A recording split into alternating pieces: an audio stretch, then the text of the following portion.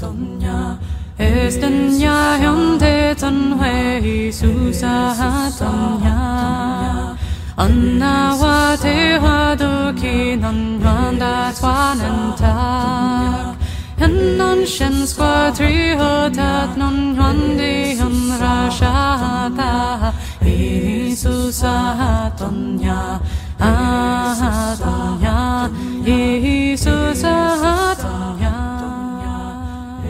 Welcome back to the American Writers 100 Pages at a Time podcast. In each episode of this podcast, I look at around 100 pages of the works of great American writers using the Library of America as my source material.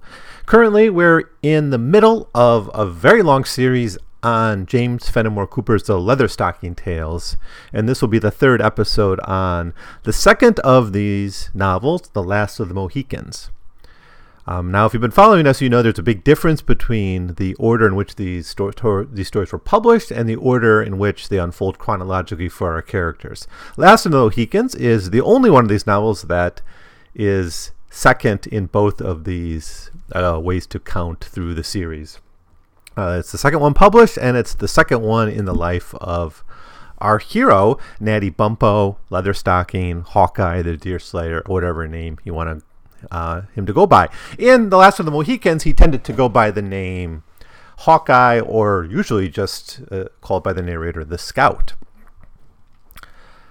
All right, so I urge you to go back and listen to what I had to say on the first half of this novel. This will be our third part on Last of the Mohicans, covering the third quarter of this book, roughly exactly chapters 18 to 25, but roughly the third quarter of this novel. So in the first part of The Last of the Mohicans, or the first half of The Last of the Mohicans, a small party consisting of Major Hayward, Duncan Hayward, the children, the two daughters of the commander of a nearby fort, Monroe, Cora, and Alice Monroe. They're half-sisters. They're joined by a psalm writer named David Gamet, and they're traveling with a Huron named Makwa, although he's at the time identified as a Mohawk, an ally of the British. As they're traveling to this fort, they get lost, and then they run into Hawkeye, Chingachgook, and Chingachgook's son, Uncas. And they are immediately worried that Makwa will betray them because they identify him as a Huron. Worried about an ambush, they scare off Makwa, and then the guides take this small party to Glens Falls, where they hide out. However, the Huron do attack, and although Chingachgook and Uncas and Hawkeye are able to escape through the river, the rest of the whites are captured by Huron warriors. We learn that Makwa hates Monroe because he humiliated him one time after he got drunk. He's also been kicked out of his tribe and lost his wife for becoming an alcoholic. So he has a couple of goals here. One goal is to be redeemed by the tribe. He wants to get a wife back, and he wants to humiliate and punish Monroe in some way. So Hawkeye and the Mohicans arrive and then slaughter the captors, except Makwa, who escaped moments before he was about to be brained. They are now free to guide the party through the war-torn countryside around Lake George, finally arriving at Fort William Henry. At the fort, Hawkeye is sent out to get help, but is captured. discusses with Monroe his plans to marry Alice. Monroe gives a history of Cora, his daughter, whose mother was a biracial woman from the West Indies. So she has some African roots in her background. He questions Hayward about his racial prejudices, him coming from the South.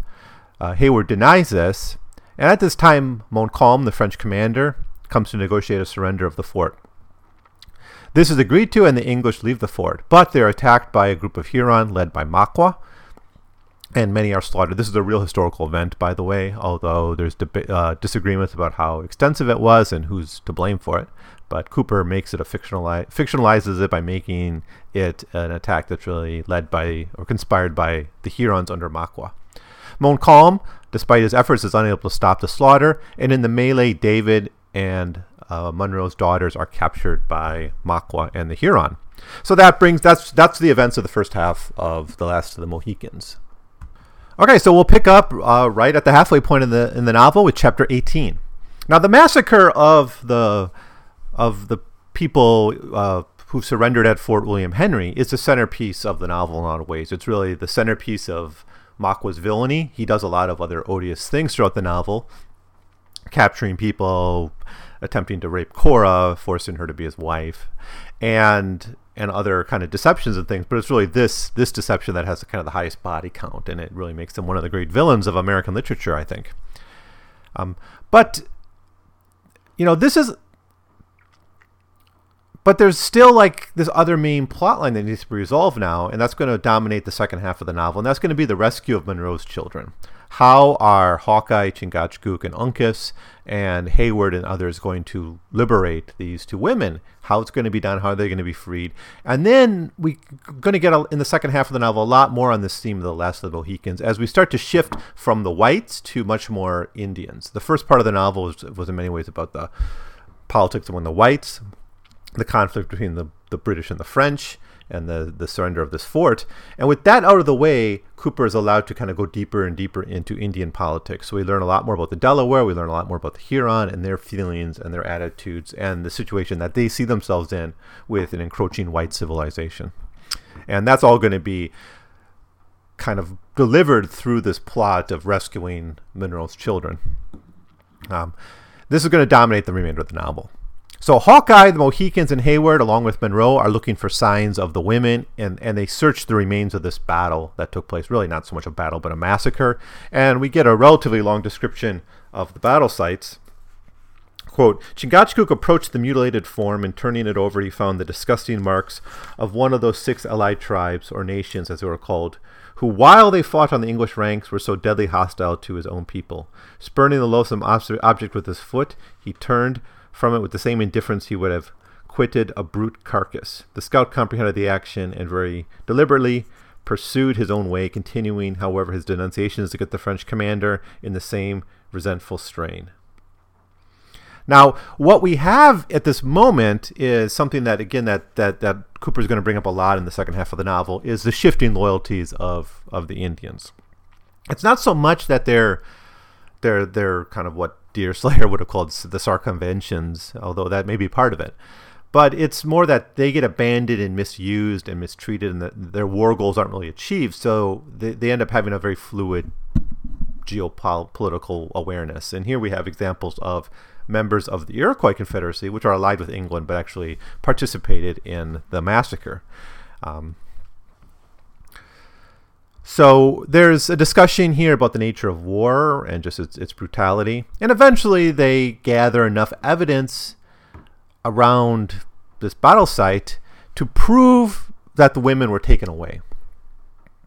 And there's a conflict presented here between the nature of the warriors to fight and kill, and then the overall immorality of war. And it's something that sort of bothers Hawkeye, and I think it bothers Cooper in a way too. Cooper talks a lot, or through Hawkeye and then through Natty Bumppo, talks a lot about the gifts one has. And these are sometimes natural gifts. These are one's aptitudes and skills and things like that. And, warriors, their nature is to fight and kill. And if they're good at that, they'll be very effective at it. But then there's this overall kind of the immorality of war that we get a feeling that Cooper is very uncomfortable with. Well, that sort of does it for Chapter 18, which is mostly just the aftermath of the battle and then setting our heroes back on the trail of these women. Cooper loves these stories of chase and pursuit, and there's several of them in the Deerslayer. There's several of them in this novel already, so I get a feeling it's going to be in all these Leatherstocking tales to some degree. I haven't read them before, but I've already noticed this kind of common thing that's come up a lot. So chapter 19. This chapter is mostly set in one place as our heroes share a meal around a fire. But they also begin to discuss the complexities of these American wars and the difficult alliances that exist with the Indians. Really, how difficult it is for them to have a secure alliance, and how difficult it is for the Indians to gain something from the war. And then just how divisions within certain tribes will lead to some people supporting one side and another. And so you can't really ever have a clear idea, among the Indians at least, who's on whose side.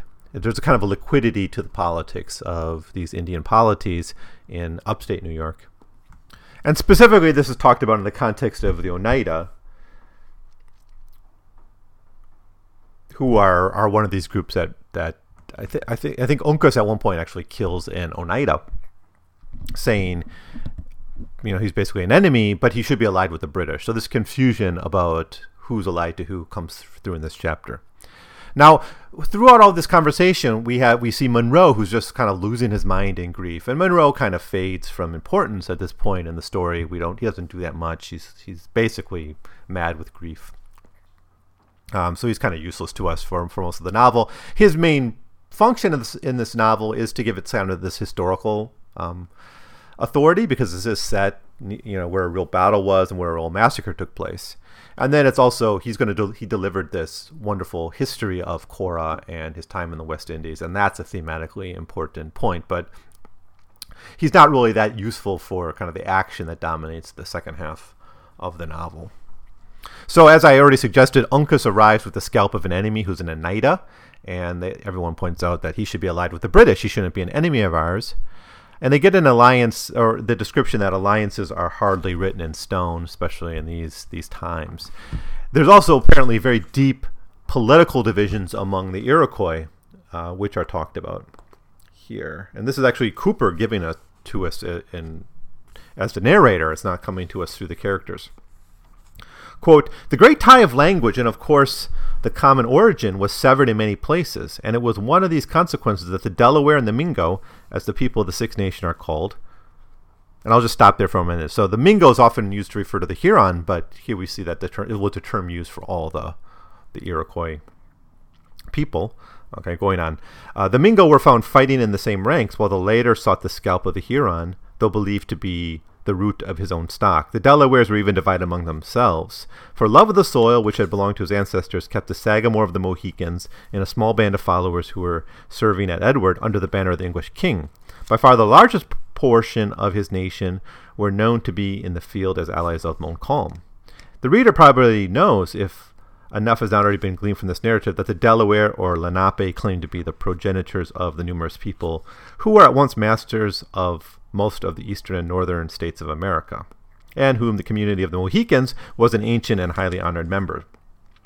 If it's confusing for you, I think, I guess we're forgiven for that, because these are really complex politics, and very few people have the background to understand this all.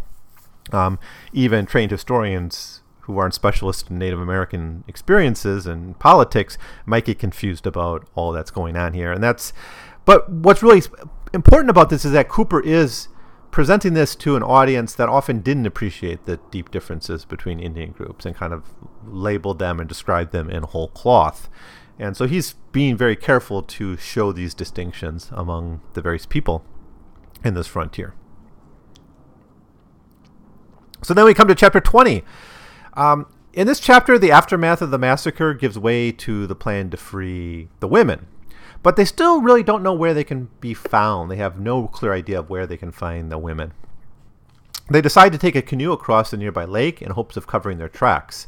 This is something that you saw happen in the Deerslayer too. It's the use of waterways to basically cover your tracks. And there's even a suggestion, I think it's here, maybe it's in Pathfinder, because I've started reading into the Pathfinder, where the suggestion is a good tracker can even track people as they cross bodies of water. But for most purposes, getting to a waterway and then using it is a way to basically hide your tracks.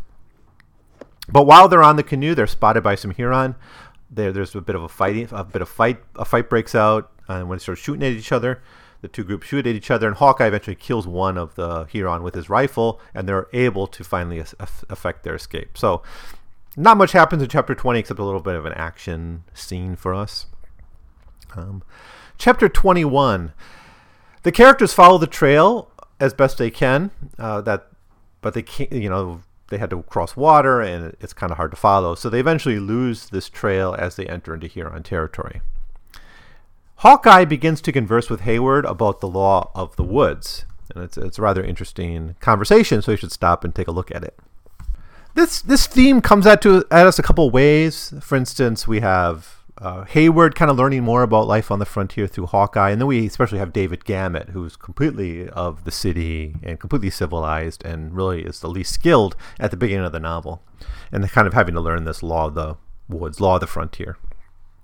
This is what Hawkeye says: that our march is come to a quick end, and that we are in an enemy's country. Had the knave been pressed, and the gentle ones wanted horses to keep up with the party, he might have taken their scalps. But without an enemy at his heel, and with such a rugged beast as these, he would not hurt a hair on their heads. I know your thoughts, and shame be it to our color, that you have reason for them. But he who thinks that even a Mingo would ill-treat a woman, unless it is to tomahawk her, knows nothing of Indian nature or the law of the woods. No, I have heard that the French Indians have come into these hills to hunt down moose, but we are getting within scent of their camp. Why should they not? The morning and evening guns of Thai may be heard every day among these mountains, for the Frenchers are running a new line between the provinces of the King and Canadas. It's true that the horses are here, but the Hurons are gone. Let us hunt for the path by which they are departed. The whole point of this passage is just that there's certain rules about Indian behavior, that they're just not straight up barbarians, as many of the whites think. And Hawkeye even makes that point, that people like us, white people, tend to think of Indians this way, but that's wrong. You shouldn't think of them that way. And so part of the law of the woods is just that there's a way of doing things among these communities that most white people didn't appreciate and didn't know. And if you want to be successful and survive and take advantage of, these politics, you got to understand them. You can't be that ignorant. Now, most of the fun in these chapters deals with the nature of tracking. We got even moments where the gender of the people that they're tracking is an issue in the details. And for the experienced trackers, such as our heroes, Chingachgook, Uncas, and especially Hawkeye, they're even able to identify that this was a woman's foot, not a man's foot. And it's really kind of nice a look into. And I don't know how much of this is fictionalized, and maybe Hawkeye is just made to be almost a superhero in his tracking skills for the purpose of the plot. But it is fun to watch them try to track these Huron into the woods. Hawkeye comes across a beaver dam and a fort, and they see an Indian on the ground. He approaches him and is about to kill him when it's revealed to be David dressed up as an Indian. Now, this is the first of a theme, the first moment where a theme is identified that's going to be huge later on in the novel. Now, maybe there were hints of it earlier in the story. Now, this is the concept of a costume and disguises and identity, and how clothing plays such an important role in this novel, even from the early on, when Mago was identified as a Huron by our heroes from the way he dressed, despite claiming to be a Mohawk. You have Cora, who's basically passing as white, but is essentially, by 20th century racist thinking, would have been identified as black. That's a complex question about, and it was different, from state to state. Some states had one drop rules, but anyways, none of that's relevant for the time this novel is set. But she's certainly, for all intents and purposes, a white woman who has this heritage, this black heritage from the West Indies. But it's going to become a much bigger theme in the second half of the novel, especially the last part, where more and more characters are wearing costumes and wearing dresses. And this is something that's been completely written out of the movie version of it. And I don't know if it could have been filmable, if it would have been seemed too ridiculous for modern audiences, but it's a lot of fun in the second half of this novel, is the dresses and the costumes people wear. In this case, we have David Gamut, who's basically been abandoned by the Indians. He's dressed as an Indian. Now, this focus on clothing even exists as a theme in the Deerslayer, so it's not something Cooper forgets about later in his career when he's writing that in 1941. Clothing, as I talk about in my review of that book, was also very important. Now, David jokes here about teaching the beavers to sing, and it's like a little comic relief, which is part of the role of David Gamut's character. I think he has a larger, important role about showing this assimilation into the wild and coming to terms with being in the wild. But at times he kind of serves as a bit of comic relief, and this is one of the moments. So, chapter 22. Well, David's arrival into the party, this return to the party, serves an important function of introducing the possibility of locating the women. So that's his main role here in the plot. Now, there's a conversation about nature as music, which is kind of nice. And, David Gamut's character is that of a musician. And the previous chapter ends with this idea of teaching the beavers to sing. It's kind of presented as a joke. But we get this nice line where the kind of the musical nature, the musicality of nature is introduced. Actually, it's Hawkeye who says it. He says, "See, this is music, which has its natural virtues. It brings 2 rifles to my elbow, to say nothing of the knives and the tomahawks. But we see that you are safe. Now tell us what has become of the maidens." So he gets right to business, but first he does address this issue of Kuro, about kind of the man-made music and its significance, and then kind of the music of nature, and how for him it's signs. It's an alert, right? It brings the rifle forward. If you hear a certain noise, you bring up the rifle. It lets you know where your next meal is, and it lets you know where enemies might be. And so a very different philosophy of music is presented here. And we're going to see the reason David is basically free to go is because he's taken as insane by the Huron because he sings. So that's seen as something that's totally crazy in Indian culture. So they have a very different attitude towards music in general. So David tells the story as best as he can, and he tries to give details. He's not particularly good at it because his details are often confused and he doesn't notice the right things. But Hawkeye's able to keep questioning him and eventually get the important details out of him. We learn, as I just said, that David was deemed insane by the Indians. I think it was the Delaware in this case, because he sings. Essentially what happened is Magua takes Alice, and Cora, and along with David, were sent to the Delawares. Now, why are these two allied at this point in the novel? Cooper talks a lot about this break between the Huron and the Delaware, and so it's actually an important transition in Indian politics. And Cooper set up the fluidity of these alliances in the frontier. And here's the explanation we get. The Sagamore is the high blood of the Delawares, and is the great chief among their tortoises. That some of the stock are among the people to whom the singer tells us is plain by his words. And had he but spent half his breath on prudent questions that he had blown away in making a trumpet of his throats, we might have known how many warriors are numbered. It is, all over, a dangerous path to move on, for a friend whose face is turned from you often bears a bloodier mind than an enemy who seeks your scalp.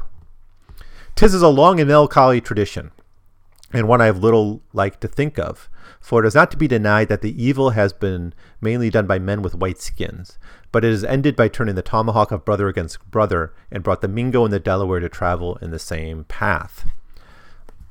End quote. So that's, you got a couple of things here. One is this: the Delaware may be a greater danger because they were once friends and now turned enemies. But then just how white machinations in the frontier, the war between the French and the British, the French abandonment of different groups when they weren't as useful anymore, has brought two traditional enemies into an alliance and made the position of our characters much more devastating. And it's also challenged our heroes even more, because now they have to rescue two women in two different locations among two different tribes of people. So that complicates their rescue plans. So with the women split up, they now need to come up with a plan to save both. And the plan they come up with is basically that David and Hayward, who will be dressed up as a fool, and eventually they pose as doctors instead of a fool. But the original plan is that they'll be dressed up as fools. They'll go to Magua's camp. Chingachgook will stay with Monroe, while Hawkeye and Uncas go to treat with the Delawares, and they have a history together, so there's some hope that they'll be able to work it out. And it doesn't really work out well at this point, but there's some hope there. With this plan resolved, the chapter ends with Hayward and David approaching the camp of Makwa. Now, the real lesson here in this chapter is that the frontier is breaking down due to whites. The standard rules are breaking up, and this is symbolized by the alliance of the Delaware and the Huron. These are traditional enemies. They're not the kind of people you'd expect would find an alliance certainly not in the best of situations. But given this very bleak and brutal situation, they start to come together and find a common ground. All right, chapter 23. Now, having arrived, the camp seems kind of empty, but the warriors do come after an alarm is raised. Hayward takes on the persona of a doctor rather than the fool, hoping that these skills might help them and might help them treat with them. Now, the Huron are angry, not so much at Hawkeye in those bunch, because their identity is not really clear to them. They're angry mostly at the French for abandoning them after the battle. And we see they got a good reason to. They did initiate this massacre, which embarrassed the French, and that was the root reason for that. But they're still angry at this shifting of the alliances. Uncas is brought in he's been captured at some point, and I don't think it's ever really described by Cooper how he got the full detail of it. It's certainly not narrated. It just comes to us in flashback. We learn later on Hawkeye's story while this happened, but basically Uncas has been captured at some point, and he's brought to the Huron camp. And there's kind of a forced to kind of run a challenge. He wins this challenge with the help of Hayward and kind of earns a little bit of respect. And eventually there's a council to determine what to do with this captive. Now, a young Huron is judged at this council, and what happened is essentially Uncas is asked, like, how did you get captured? And he says, well, this guy captured me, but he did it because he was basically cowering in fear, and he wasn't like fighting in a battle or something. He was basically acting as a coward, and this put him in a situation where he could capture Uncas. He didn't capture him through bravery, but rather through cowardice. And so rather than this giving him credit in the community, it's scornful. In fact, this guy has been called out several times as a coward, so the father of this man must disown him and kill him after being called out as a coward. And so with this essentially murder of this young man done, this kind of leaves Hayward and Uncas alone in the lodge together. And that's chapter 23. Chapter 24, they're kind of free to go at this point. They're not really under observation. It's something we saw in the Deerslayer a lot, where captives kind of could come and go. There wasn't a lot of regulation of these people as they were in their camp. They're kind of there on the honor system, I guess, that they don't do anything too bad. And then from the perspective of the Huron, they are sort of doctors at this point. But Uncas is sort of free to go, I think. I'm trying to remember the details. Now, Uncas later on ends up captured. So I'm a bit muddled on some of these details, but I'll get to the main point is what matters here. They're searching the camp for Alice. And the chief comes to Hayward and asks her to save the life of a young woman who happens to be her daughter. And she's essentially gone insane, and she's sick, and there's something wrong with her. And the chief wants this doctor to save her. Now, this puts Hayward in a difficult predicament because he's posing as a doctor, and he has to actually do doctory things if he's going to hold up that facade. If you've ever seen that movie from the 80s, Shaka Zulu, it was a miniseries from South Africa, but there the character, presents themselves as doctors, and then this gets taken by the Zulus to be almost mystical and magical, and when they can't save a life, it becomes a problematic thing. But they end up giving the character, the king, like this hair dye, which makes him feel he's getting younger. And when they start running out of hair dye, they're worried, like, what's going to happen when we can't put up this facade anymore? So it's a very similar concern here that Hayward has, that if he can't really save this woman's life, he'll be exposed as a fraud. So he has to kind of put his money where his mouth is. Now, Magua arrives and at some point insults the father of the coward who was just killed. And we get a really interesting moment here. Now, why is this so shameful? He killed his son for cowardice. Does this get him in the clear? Well, not entirely, because it has a little bit to do with heredity, which is something that Cooper writes a lot about and thinks a lot about. And, for Hawkeye, it's always presented as the gifts of a people. It's a common theme in his stories. And the father then goes on this long speech where he denounces his son and basically says he never was my son at all. And it's a bit sad that he has to do that. Now, we get a nice contrast in these chapters, and that's like the Uncas and Magua. So although this Magua identifies Uncas as who he is, and this surprises the Huron camp, he's known to the Huron as Le Chef Agile. And later on, Magua is also going to be able to identify Hawkeye as who he is. So before this, Uncas then gets condemned to death for his previous crime. So that's what happened. So he was just kind of captured and then let free because the person who captured him was deemed to be a coward. But when Magua identifies him as someone much more important, then he has to face, penalty for all these previous crimes he did. So meanwhile, as Uncas is kind of taken away and captured, Hayward is then taken by the chief to the place where the sick woman is. Now, while this happens, a bear appears. A bear is kind of hovering around there. And there's this kind of an issue here somewhat about the domestication of bears, which is something I never heard about. I didn't even think it was possible, but it's something Cooper alludes to at this point. Well, here's what Cooper writes. He says, Duncan, who knew that the animals often domesticated among the Indians, followed the example of his companions, believing that some favorite of the tribe had found its way into the thicket in search of food. Now, I don't know what they mean by domestication. Certainly not full domestication of them, but maybe just tame them a little bit. I guess that's what it's referring to. But so this bear that's creeping around is there. We're going to learn later on that that's basically Hawkeye in a disguise. So David is revealed to be with the sick woman. Hayward meets them, and Hayward takes one look at her and realizes that she's doomed. And we're given this kind of in this chapter, and this in the previous chapter, a theme of like the lost family line or the end of a line. Now we have different reasons for the end of some of these lines.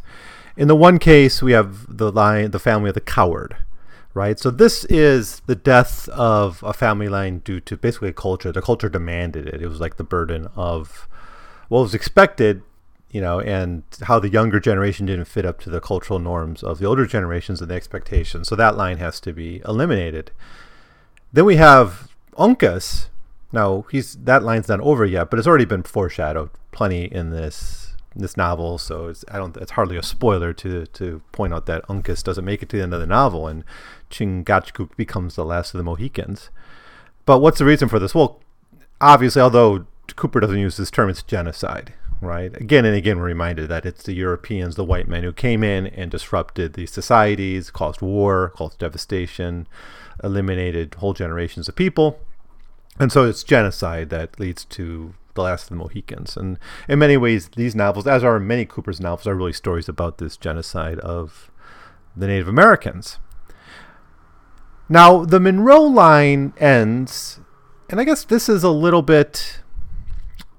that's a dying line too, of course. Monroe has two daughters, and one dies, the other will eventually marry. Someday Alice will probably marry and take on someone else's name. So that Monroe line is doomed. Now that's just due to the patriarchy of names. It's not quite as doesn't quite read the epicness of the Last of the Mohicans, but that's another family line that's definitely doomed. All right, so I guess that takes us to the end of the chapter, and we can go to the final chapter we'll be looking at today is chapter 25. And so we get the realization that the bear, who's been hovering around our characters, is actually Hawkeye in a bear costume. And the bear scares away the Huron, and then they reveal that Alice is in the cavern, kind of hiding out there with these women and with the sick women. And we get at this point the story of how Hawkeye came by this costume. And it really has to do with this conjurer who uses the bear costume to intimidate other people. It's part of his kind of magical experiences, I guess. And I'll read you this passage where he gives the story about how he came across this bear costume, because it actually comes up later on in the plot, and we'll talk about it a little bit more in the final episode on The Last of the Mohicans. Oh, so actually, we do get the story of how Uncas was captured from Hawkeye's point of view. And then there's this fear that he's going to be doomed to die. And Hawkeye says, I had misgivings that such would be his fate. His bad fortune is the true reason for me being here. For I would never do it to abandon such a boy to the Hurons. A rare time of knaves would have at it that they tie the bounding elk and the lone carabine, as they call me, to the same stake. Though why they had given me such a name, I never knew. There's little likeness between the gifts of killdeer and the performance of one of your natural Canada carbines, as there is between a nature of a pipestone and a flint. And then there's an interruption, and he goes on with the story. A conjurer must have his time like a straggling priest in the settlements. We are as safe from interruption as a missionary would be at the beginning of the 2 hours discourse. While Uncas and I fell in with the return party of the Varlays, the lad was much too forward for the scout, nay, for that matter, being of hot blood. He was not much to be blamed, and after all, one of the Huron proved a coward, and in fleeing, led him into an ambushment. And then it's explained that this is the coward that was earlier killed. And then Hawkeye goes on. After the loss of the boy, I turned upon the Hurons, as you may judge. There have been skirmishes between one or two of their outliers and myself, but that is neither here nor there. So, after I had shot the imps, I got in pretty nigh to the lodges without further commotion. Then, what should luck do in my favor but lead me to the very spot where one of the most famous conjurers of the tribe was dressing himself, as I well knew, for some great battle with Satan. Though why should I call that luck, which it now seems was a special ordering of Providence? So a judgmental rap over the head stiffened the lying impostor for a time, and leaving him a bit of walnut for a supper to prepare any uproar, and stringing him between two saplings, I made free with his finery and took on the part of a bear myself. So that's the story of how he gets this bear costume. Now, the interesting thing is, of course, this idea that he was going into some battle with Satan. I don't know if he's just projecting. Hawkeye would know, most likely, you'd think, the cultural ramifications of dressing up as a bear. Yet the idea that Satan is in this culture, maybe there's some mixing of religions here. So for the rest of the novel, the bear costume, sometimes can be taken as a bear, but more often is taken as the conjurer. The people aren't that stupid. So it's just this belief that the conjurer is dressing up as the bear for various functions. So we get that story, and I just think it's kind of fascinating that there's this religion that involved dressing up as bear and doing battle with demons. Now, Magua attacks them.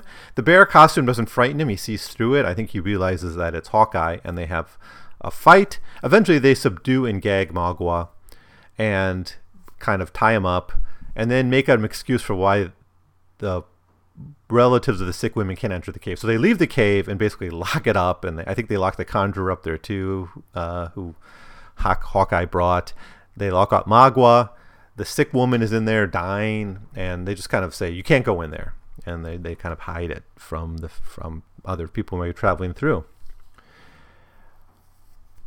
He sends Alice and Hayward, Hawkeye sends Alice and Hayward to the Delaware, where they'll be safe, he believes. But he stays behind to rescue Uncas. So once again, he's staying behind to rescue Uncas. This isn't the first time in the novel. Actually, he just told the story with the bear how he was going back to rescue Uncas. And he gives a lecture to the group about his nature and his duty, which is why he has to go back and do this. And I'll leave you more or less with that section. The question essentially is, why should a white man then risk his life for an Indian?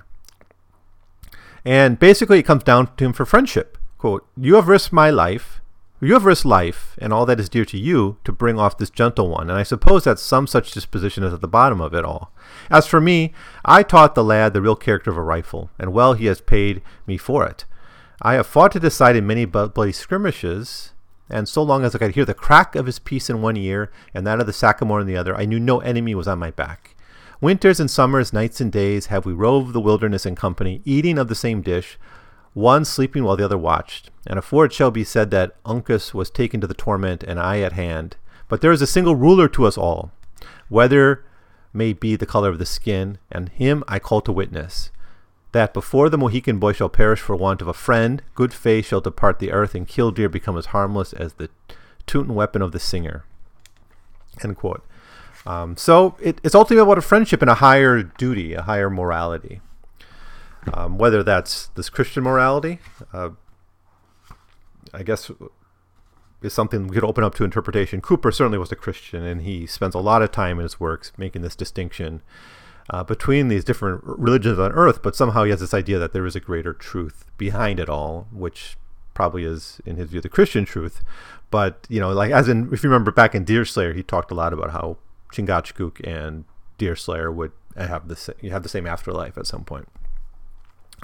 So that does it. We've actually wrapped up most of the plot lines. The only thing we have to reveal is really how do they get Cora and Uncas out of this captivity, and we'll explore that when we look at the final quarter of The Last of the Mohicans.